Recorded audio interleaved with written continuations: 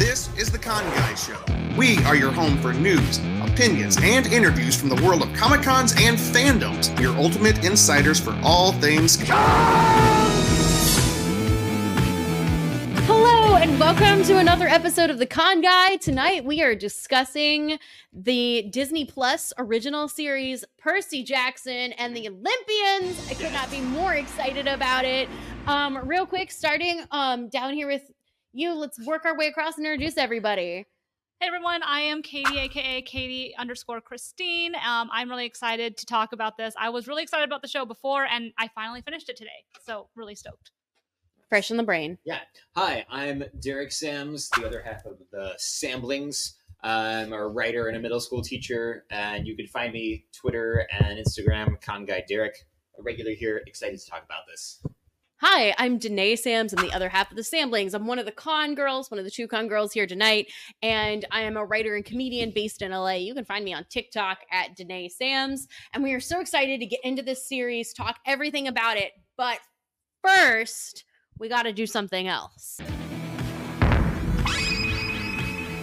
Hey everyone, it me, old buddy Ben with your weekly con report. Now, normally this is where Katie would do a weekly con report, but I screwed up and gave her the wrong information, so now I gotta fix it! Here are your upcoming cons for mid-February 2024.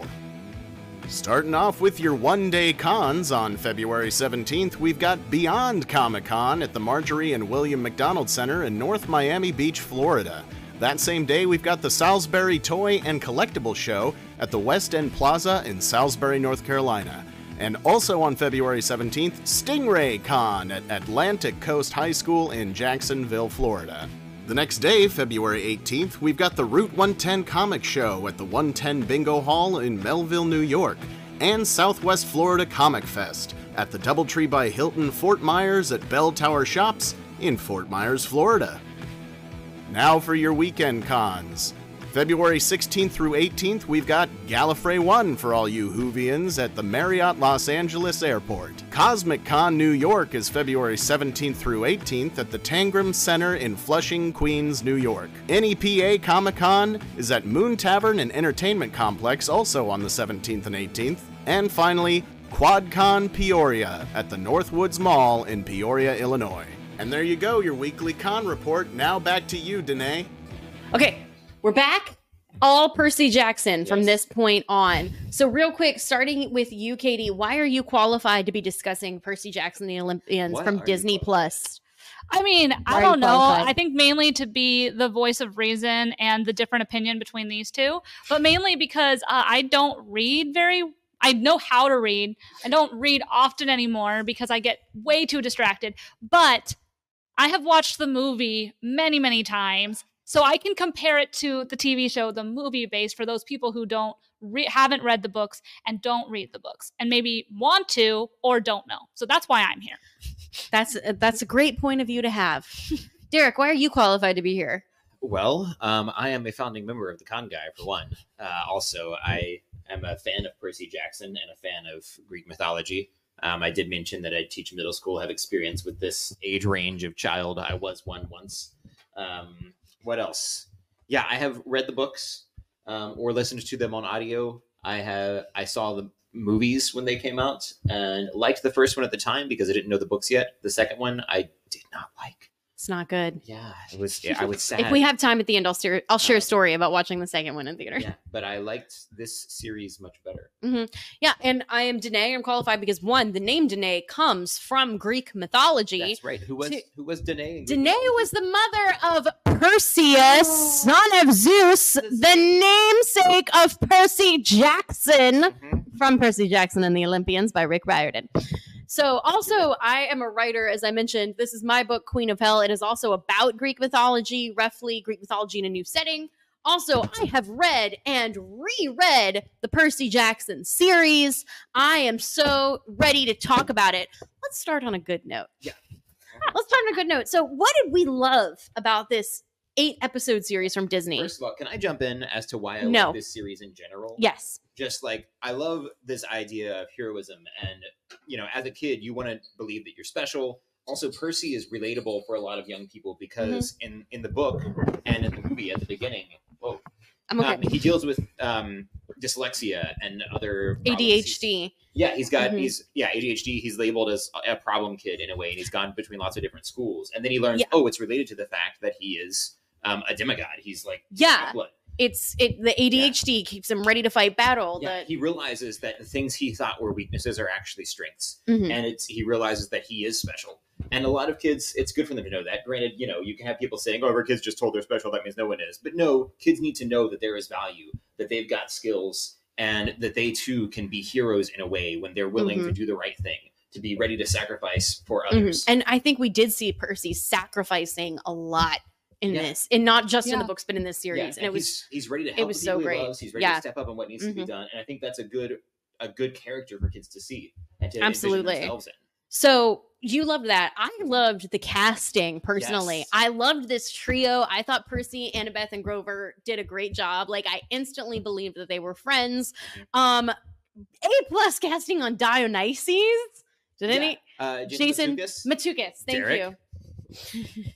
He was my favorite. He was my favorite of he was my favorite of the adult actors, to be fair. Like, at least for the gods, that was my favorite. And he nailed the theme of Dionysus, like with the shirts, with the he's on probation by Zeus, stuck at this camp, taking care of all these annoying kids, and he cannot drink wine. He's the god of wine. But Jason nailed it. Way to go, man. Good job, Jason. Thank you. And comic relief. So, we all love good comic relief. I also love the actress who played Percy's mom, Virginia Cole. Virginia Cole was an amazing Sally. Yeah, and I love when adult actors step into something like this. It's a fantasy. In many ways, the series is for children and youth, but the adults are actually committed and play these characters genuinely as they would any other role. And these characters deserve to be taken seriously. Yeah, and in episode 1, when we saw Sally like just sitting on the fire escape, and it's raining, and you can tell like a change is coming. She knows Percy is in danger. Like, there were moments in that show I wanted to cry with how she portrayed it.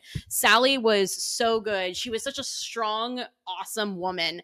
And I have a note. Pin that. I'm going to talk more about that in a minute. Also, Ares, who great casting for Ares.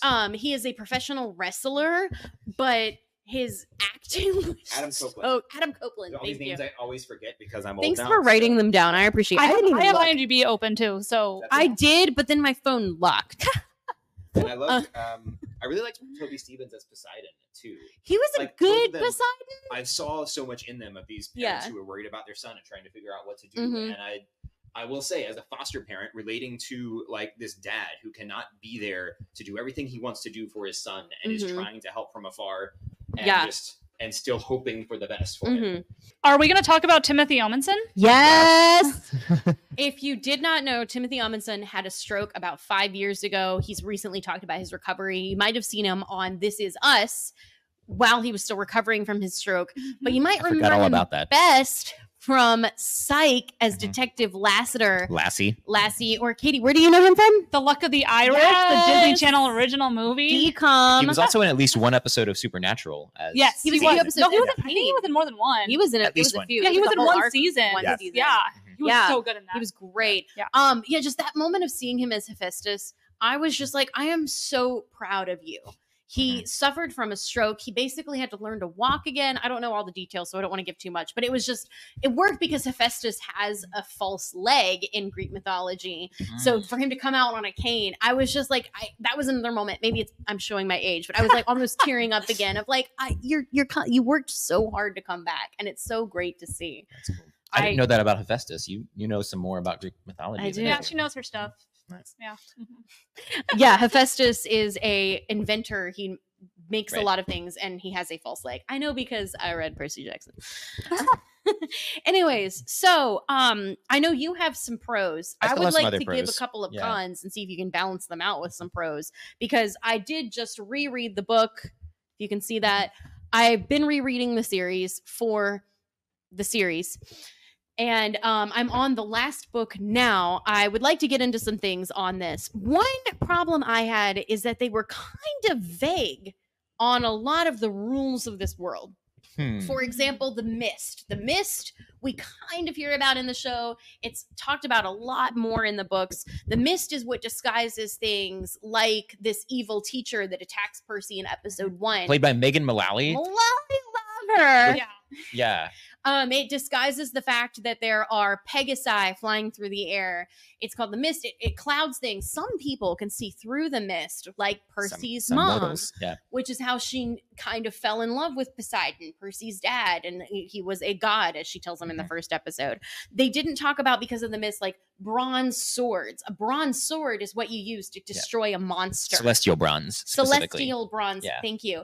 But celestial bronze does not work on a mortal. So, like, if Percy tried to use it on his stepdad, it would not work. Right. But they mention it really quickly in the series, but it's just in one moment when they're going into the amusement park. Yeah, I don't think I caught that, honestly. Real quick, I think we should step in right now and say, from this point on, spoiler alert. Yes. Spoiler alert if you have not finished the series. Spoiler alert if you have not finished the book series. Also, spoiler alert if you think, oh, I've seen the movie, so if you guys talk about it, I'm not going to have anything spoiled. That is not true. The movie is drastically cool different. Things. So even if you love the movie, please watch the series. And this will spoil things that you don't know if you've only seen the movies. I mean, a big thing that they left out is like the fact that Luke's sword was made of celestial bronze and steel. Steel kills mortals like a classic sword. Celestial bronze kills monsters, and demigods are susceptible to both. So it was a big deal that this guy had a sword made out of both these things, because he's like, I'm coming after both of these people. Yeah. He's bad. And they left that out. Also, they didn't explain why Sally was married to Gabe. They didn't. They never did. That was going to be something I mentioned, because that is one thing that they did mention in the movie, was why he asks his mom, why are you married to that guy? He's terrible. He's terrible to you. And they talk about that. And I do think that's important that they did leave out in the show. I think it's also important that they talk about how Gabe is defeated in the end, because they changed it for the film and for the series. Because in the book, Percy has cut off the head of Medusa. She turns people into stone. He sends it to Olympus, who sends it back to him.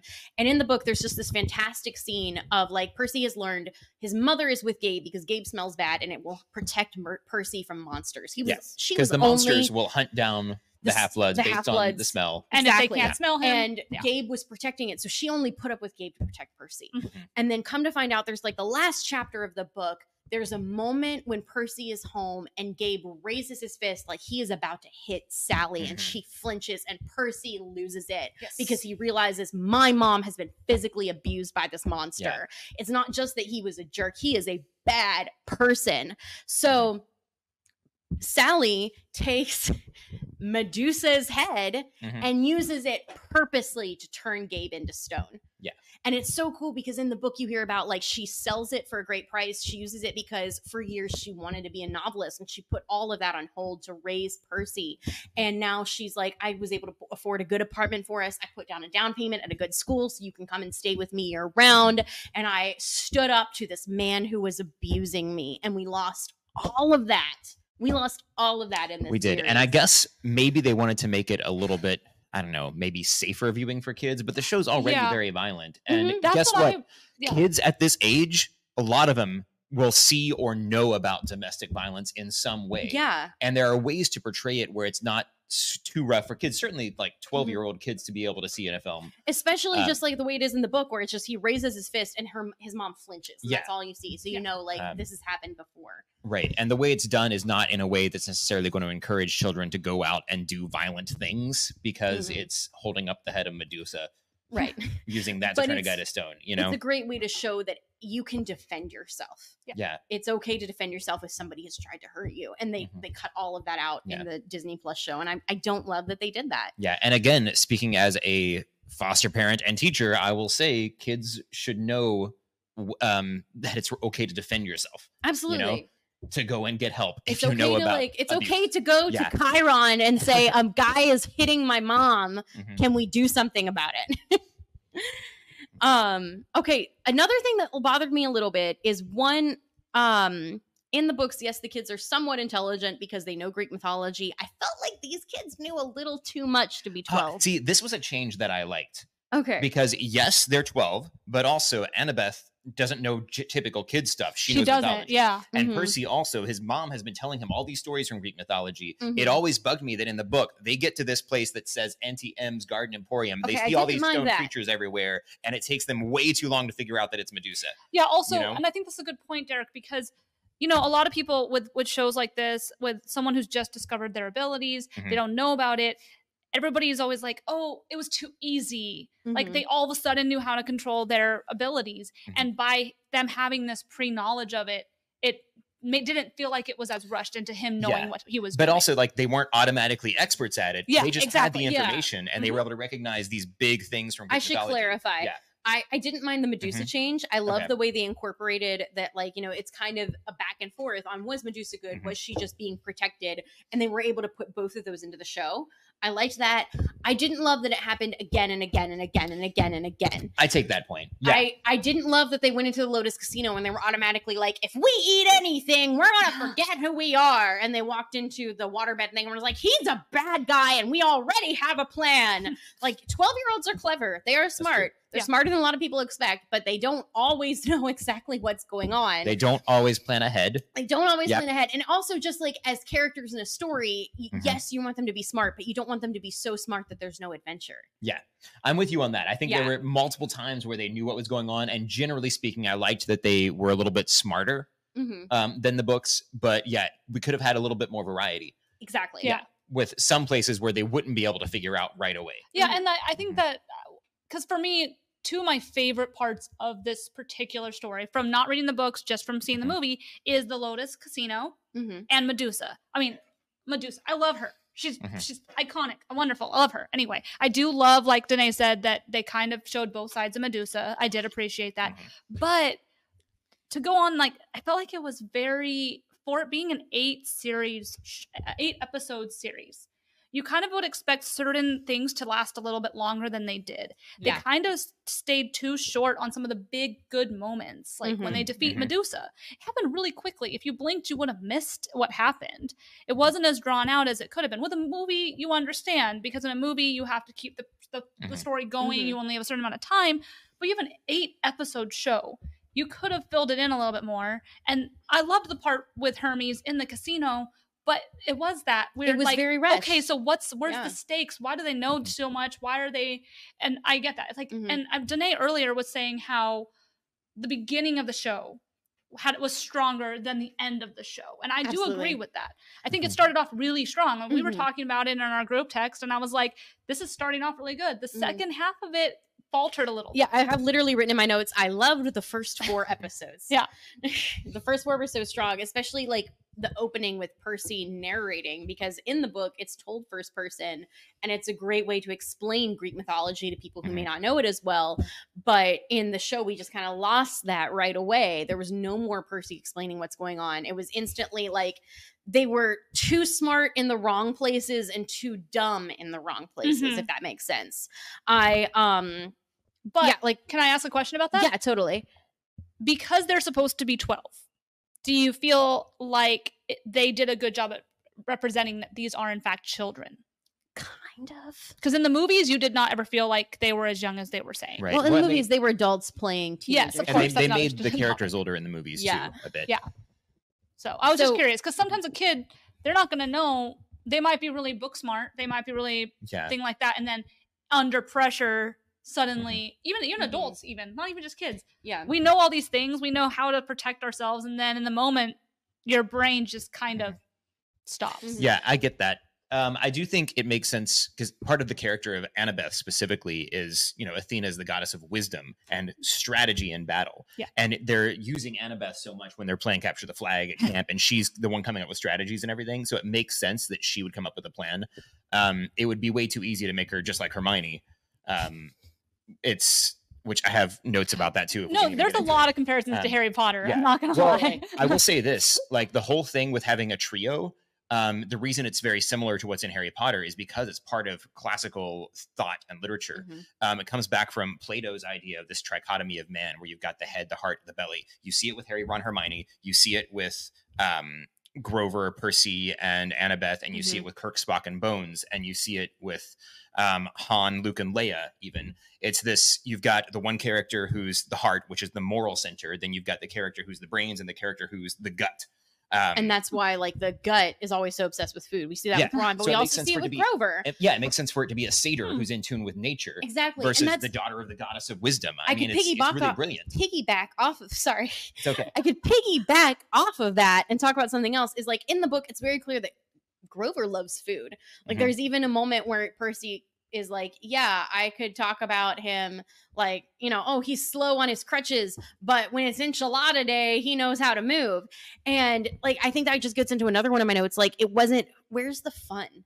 I wasn't having fun watching the series like I did reading the books, because there were things like, spoiler alert, if you have not read it, later on in the series, a Titan comes back. He controls time. He's slowing Percy down when he's trying to run away. And the Titan is stopped because one of the girls picks up her hairbrush and throws it at his head and hits him. And like he's like, and it slows him down and Percy can get away.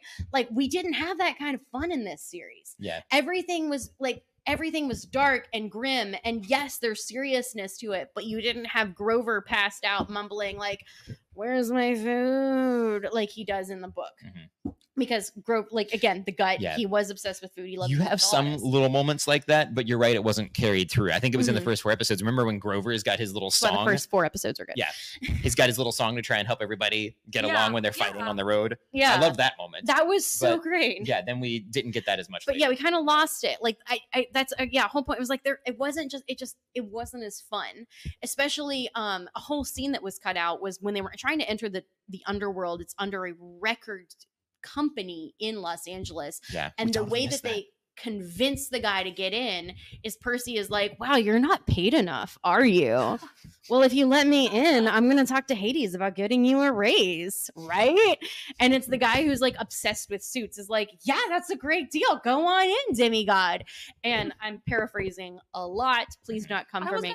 But I was gonna ask how that scene compared in the book, because in the movie the entrance to hell is under the Hollywood sign. Yeah, which was clever. I'll grant. I did like that. Yeah. But in this one, it's drastically different. And in the series, it's under a mattress store. Yeah. He lures people by killing them, by having them lay down on the bed. Which what's so cool about the book is like I said, it's this record company. So it's all these people waiting to get into hell because it's like they're dead, but they have unfinished business, so they can't go yet.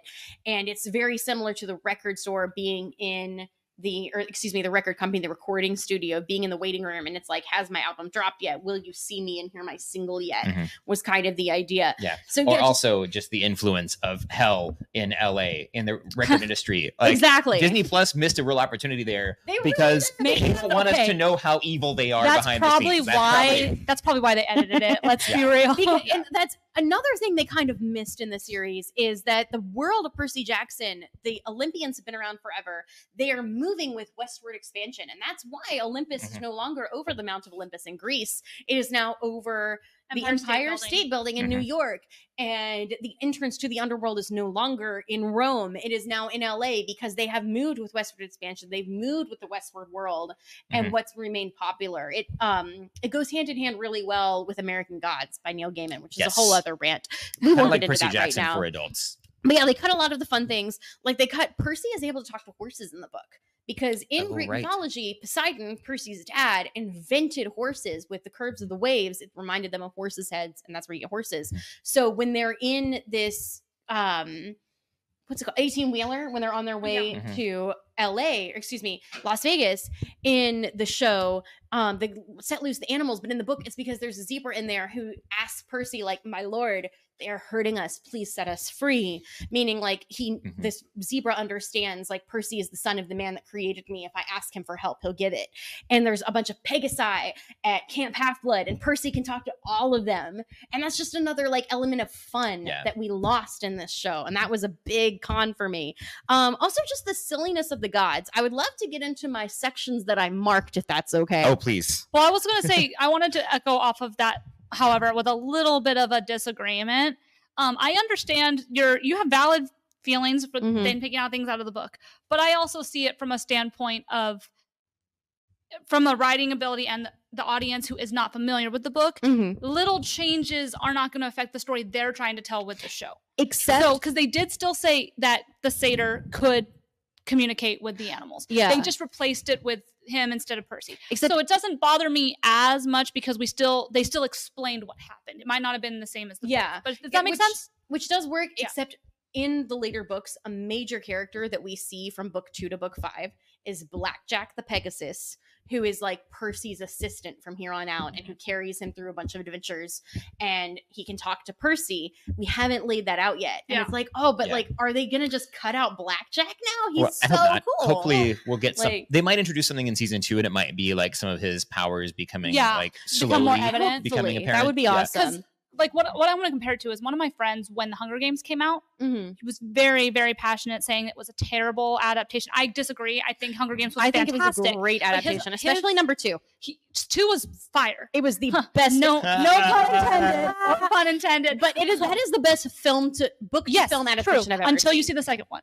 But that's another. But anyway, he was upset that they didn't explain the creatures at the end being the former contestants they altered their appearance. He was upset that they didn't explain that, but I'm like, it wasn't important for the story they were trying to tell in the movie. So it kind of reminds me of that. The difference is that doesn't come back again in the later books. That's fair. This does. Yeah.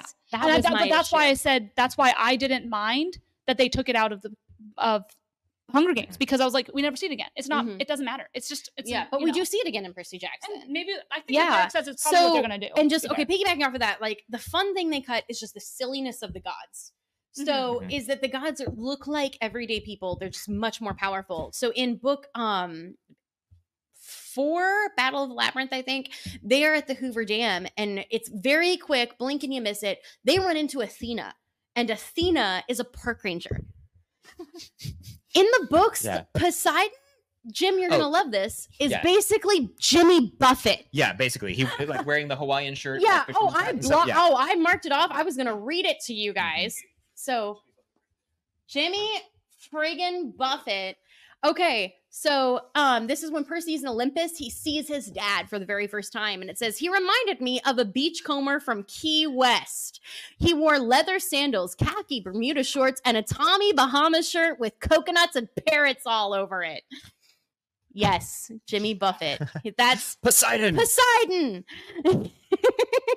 Wait, his skin was deep. Katie's face. Oh, thank you. His skin was deeply tanned. His hands scarred like an old-time fisherman's. His hair was black like mine. His face, His throne was a deep-sea fisherman's chair.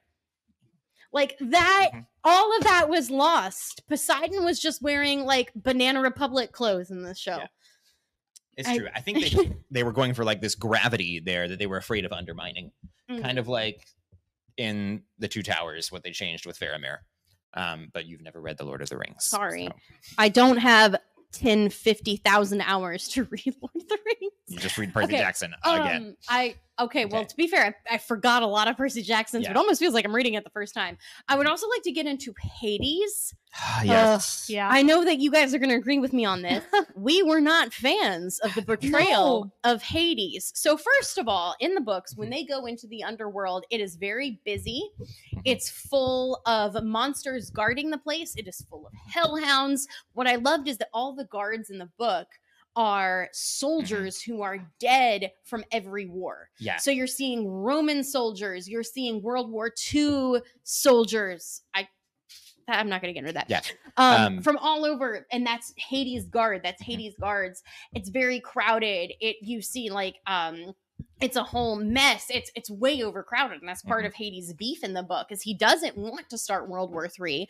I think this was, again, a thing missed in the show, is that we are on the brink of World War III starting because the lightning rod is missing. Yeah. And Poseidon... The Master Bolt. Thank you. I don't know if we're trying to avoid talking about the big spoiler of the entire series. Are we trying to stay away from that? We've already given a spoiler alert, so we'll give it again. Spoiler alert. We are going to give away evidence. That's the whole they even mention it. They say why can I not think of his name right now? Kronos. Thank you. Kronos. The whole reason why they ended up in this in the first place was because that was how World War II started. was because of Kronos. Which, by the way, y'all, I'm about to admit something that's going to make me look really dumb. Wait, I know Greek mythology, but my brain. World War II started because of Children of the Big Three. Yeah, which is Hades, Poseidon, and Zeus. So they have a pact that they will never have a child again. Yes, but Poseidon had Percy. Yeah. And that's a big no-no. Well, and Zeus had Thalia. And Zeus had Thalia, but Thalia gave her life to defend the other campers, and that's why she's the tree at camp. Hades, god of the underworld, is the only one who held that promise and said, I will not have more children because that was the cause of World War II. Yes. Now we are about to cause World War III. And it is because Kronos is behind it. Yeah. But it's all, But also, I had a moment when we were watching it, and I looked at my roommate, and I was like, I feel real dumb right now. She's like, why? I was like, I know enough about Greek mythology. I know the characters, but sometimes your mind doesn't put two and two together. Timekeeper, if you guys have clocked in at jobs, I know not everybody clocks in at jobs anymore, but our time machine was called Kronos. And yes, I never put the two and two together until I was watching Percy Jackson, and I was like, oh, that's such a good name for a time clock. Yeah. But I never thought about it when I was clocking in and out every day. Yeah. I feel that. So yeah, exactly. But more fun things like that. So circling back, they're going into the underworld. You're seeing all these different dead soldiers from every war in history. It's crowded. It's crazy. And they go in to meet Hades. And I'm going to read Hades' description by Rick Riordan. Thank you, because I don't remember how he's described. And I marked it. I found it. She came prepared. I came prepared. I'm ready to talk about my son, Percy. Okay, so the way Rick Riordan in the books describes Hades is he was at least 10 feet tall, for one thing, and dressed in black silk robes and a crown of braided gold. His skin was albino white, his hair short cut and jet black. He wasn't bulked up like Ares, but he radiated power. He lounged on his throne of fused human bones, looking lithe, graceful, and as dangerous as a panther. I immediately felt like he should be giving orders. His aura was affecting me just as Ares had. So I love that because they walk in, Hades is menacing. He is scary. He makes these kids freeze up and not want to talk. Yeah.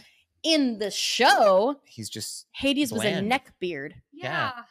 He was just kind of like, there's demigods in the underworld. You were talking about the fun aspects to all of the gods. Hades is the one that we don't have that from in the book. He's the freaking god of death. He's the god of death. So there's no reason for him to dress in some fun style fitting with current culture or anything. He's not Jimmy Buffett. He's the god of death. He is he should remain the same and super creepy.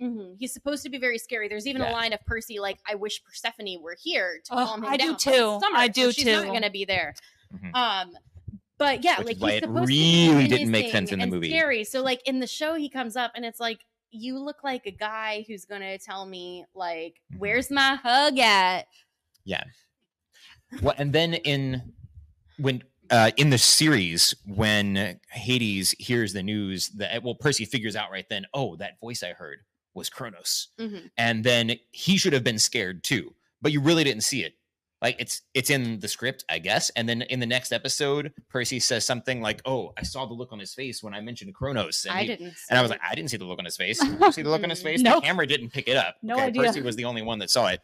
I think maybe he saw it in a dream. Nothing against this actor. Perhaps in another role, he'd be great. Yes. He'd be great if I were going to watch him juggle. But if he wants to be the menacing god of death, didn't believe it. Don't believe that. Yeah, didn't believe it. I don't believe that. I don't believe I don't. Yeah. Emily and I, when we were watching it, because there's a brief moment where Percy has a dream with Hades, where they're talking about the lightning bolt, and I look at my roommate and I go, "Is that Hades?" Because the whole show we were waiting to find out what Hades' casting was going to be like, and we were kind of underwhelmed the first time we saw him. Then when it was confirmed that was Hades, I was just disappointed. I think I don't even know why, but if you guys saw the movie, I'm going to mention the movie again because I don't have a reference from the books. He had this rocker vibe, more of a rocker vibe than anything. Yeah. That was the one spot that the movie got it better. Yeah, it was still goofy, don't get me wrong, but you could catch the wrath that he had. You could catch his anger. In this, you couldn't catch it. Yeah, this one he didn't feel dangerous. I wasn't worried about him. He didn't give me I would be scared to come into contact with him. Whereas if I'm coming into contact with Hades, I should be like, no, I don't want this. Ares, the god of war, was definitely scarier. And don't get me wrong, war is scary, but you can go through war and come out alive. You cannot go into death and come out alive. Also, why was he wearing green?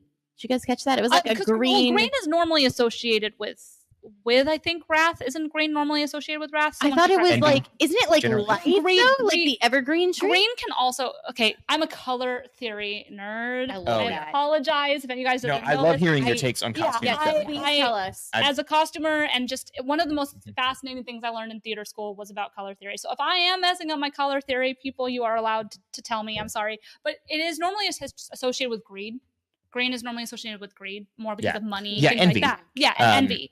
But I believe it is also associated with that. Because I think like Slytherin, if you think of like Slytherin, their color is green. So, and Hades would be Slytherin. So it's kind of the way I see it. So I understand. I think it really depends on the costumer and what the director and producer wanted. That might have been what they were going for, is because green is associated with that. In that moment, we're seeing he's not envious. Like he wasn't wanting anything else. He's like, I've got everything I need. Where's my helmet? Yeah, he's upset that his helmet's missing, but there's nothing, like, he comes out and because they think that he is envious or he's angry and he wants to take revenge and he's wanting to start the war, and he's like, no, there's nothing else I want. I just want my helmet back. In the book, he gets into that. He's like, no, like, the underworld is full. I don't have room for a bunch of people to die. He doesn't want another war. Anyways, Hades just could have been a lot better in this series. And a lot of it was casting and just directing choices, more so than the actor, I think. Yeah, the actor, I mean, great actors can be ruined with a bad director. That's true.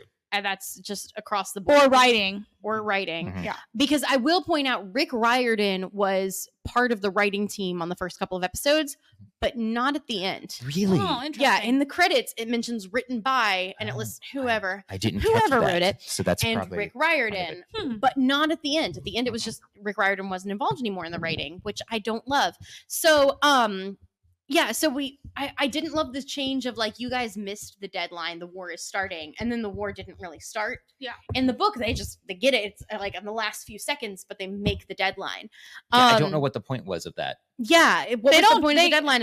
It's weird. The show had, the pacing was off. I feel like the pacing, there was so much content, and I feel like they added things they didn't need to add, and then they didn't extend things that was one of my points. Added. Yeah. In the penultimate episode, it feels like it's 10 minutes long. Poseidon shows up, he's talking to Sally, and he's delivering exposition that we already know if we have seen all the episodes so far. It reminded me of the last episode of season 1 of Loki. It's like, okay, why are we talking? We're just talking. And we already know all of this. I liked those scenes, though. I did, too. I mean, I liked them in Loki, and I also liked the scene with Poseidon and Sally. Yeah, I agree. We already knew. It was this emotional moment between them. It just... Yeah, I agree. So I'm with Derek on this one. I agree that I understand you're not liking that. But this is when you know that you are not the target audience for the books, because it's a kid's book. We all know that. And I cared more about the adults in that particular moment than I did about the kids. And that's how you know that you are older and not the target demographic. So, but yeah, like, I feel like to add in things like that, though, they cut so many fun things. We've mentioned a lot of fun things. They also cut a lot of the danger along the way. And I would love to get into the final scene of Luke leaving the camp and betraying everyone. Yes. In the book, we kind of explained earlier, Luke's sword, Backbiter, is designed to kill mortals and monsters, meaning they're at Camp Half-Blood to train to fight monsters and defend themselves because monsters go after Half-Bloods. But Luke is like, no, I'm gonna go kill some mortals too. And he basically reveals to Percy in the book, like, the world is messed up. The gods have no idea what they're doing. We have to overthrow them. And we're going to do that with the Titans. And I'm going to help bring Kronos back.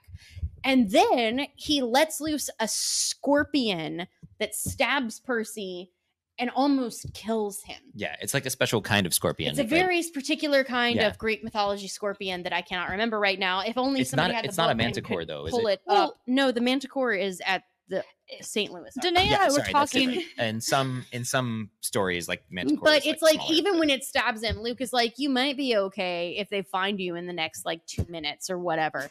Yeah. Sorry, our friend here in the room is also named Luke. We're not talking about him. We're talking about a 19-year-old. Why we gave a jerk. spoiler alert. But so they did that with the Stinger, the Manticore, earlier in the series instead of having it be the Scorpion at the end. Oh yeah. But yeah, but in the end, though, it kind of proves the point of like Kronos is a bad guy. Yeah. He has deceived Luke to follow him. Like, Luke is a bad guy. He really has betrayed his friend. He has betrayed his friends, and in accordance with the prophecy. And like that's like Annabeth is not there in the books, and that's something she deals with along the way because she and Luke were the ones that found their way to Half-Blood Hill. He is one of her closest friends. She has trouble believing that he is bad, and she wants to save him through the rest of the series. And Percy is like, no, he tried to kill me. So my point being, I felt like it was very rushed, but too many moments were slowed down. Fun things were cut out. Important points of the story were cut out for exposition that we did not need because we already knew it. My final note here, because yes, we are not the target audience. We are all adults. The target audience is 12-year-olds, maybe to 18, because that's how old Percy is in the series. But at the end of the day, just because something is children's media doesn't mean it has to be bad. I agree. And stuff that is really quality that's made for children and teens is still going to appeal to adults if it's good storytelling. Yes. And I think that's something that Disney has been missing the mark on in the last few years. Yeah, I agree. That's just, and it feels kind of on par for where Disney's been. I would like them to improve. I do think, I will say as a whole, I still like this series. There are some things I hope that they can fix for the next season. Absolutely. And to echo off of what Danae said is, I understand they're trying to make it appropriate for a family to watch together. I understand that.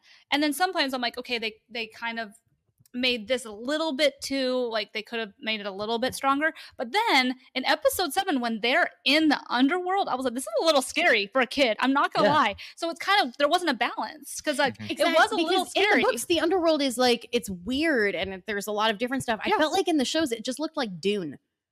Yeah, they did cut out a lot from the underworld. They cut out so much stuff, like training Cerberus and all the monsters that are there. In the book, is the underworld more like a desert or is it an ocean? Because in the movies, they had to take a boat to the underworld. It's neither. Okay. They're underground. They're moving through, of course, the asphodel fields of people who have not been punished yet. And they also see the Isles of the Blessed. But that's in the movie. They see the Isles of the Blessed. In the movie, they're in the water. The souls of dead people. Okay. The river not really Styx is kind of like floating in midair. They do pass the river Styx, but cool. All right, we're going to have to end it, I think. I think we're good. But guys, this was awesome. Please still watch Percy Jackson and the Olympians on Disney Plus. Read the books. Read the books by Rick Riordan. He has this series. He has an Ares series. He has a Gods of Egypt series. 10 out of 10. Recommend the series. Please read them. Also read my book, Queen of Hell. Queen of if Hell. you like stuff. Queen of Hell. It's available on Amazon. And it has a sequel. It's going to be 4 books eventually. Yes, but she has 2 books, but that's the first one. Yes. Katie, where can we find you? So you guys can find me across all social media outlets, including TikTok and Twitch at KT_Christine. We will also be providing more Con Girls content this year. So me and Danae and my roommate will be working more on all sorts of the nerdy things that we love, but from a female perspective and female topics that are more interesting to females. So yeah, that's where you guys can find us. You can find me on Twitter and Instagram. Yes, those 2. Twitter and Instagram is Con Guy Derek. I plan to be posting a whole lot about the Lego sets that I got for my birthday. So much Lego. I'm so excited. You can find me, Danae Sands, on TikTok. And then a few weeks later, you'll see those same TikToks on Instagram. TikTok is the best place to find me. But I'm also on the Facebook at Danae Sands Comedy. So check us out there. Thank you so much for tuning into The Con Guy and listening to us talk for an hour and a half, 10 hours on Percy Jackson and the Olympians, available on Disney+. See you guys next time. Thanks for watching The Con Guy, the official program of theconguy.com. Find us on the Weeby Geeks Collective or anywhere you listen to podcasts.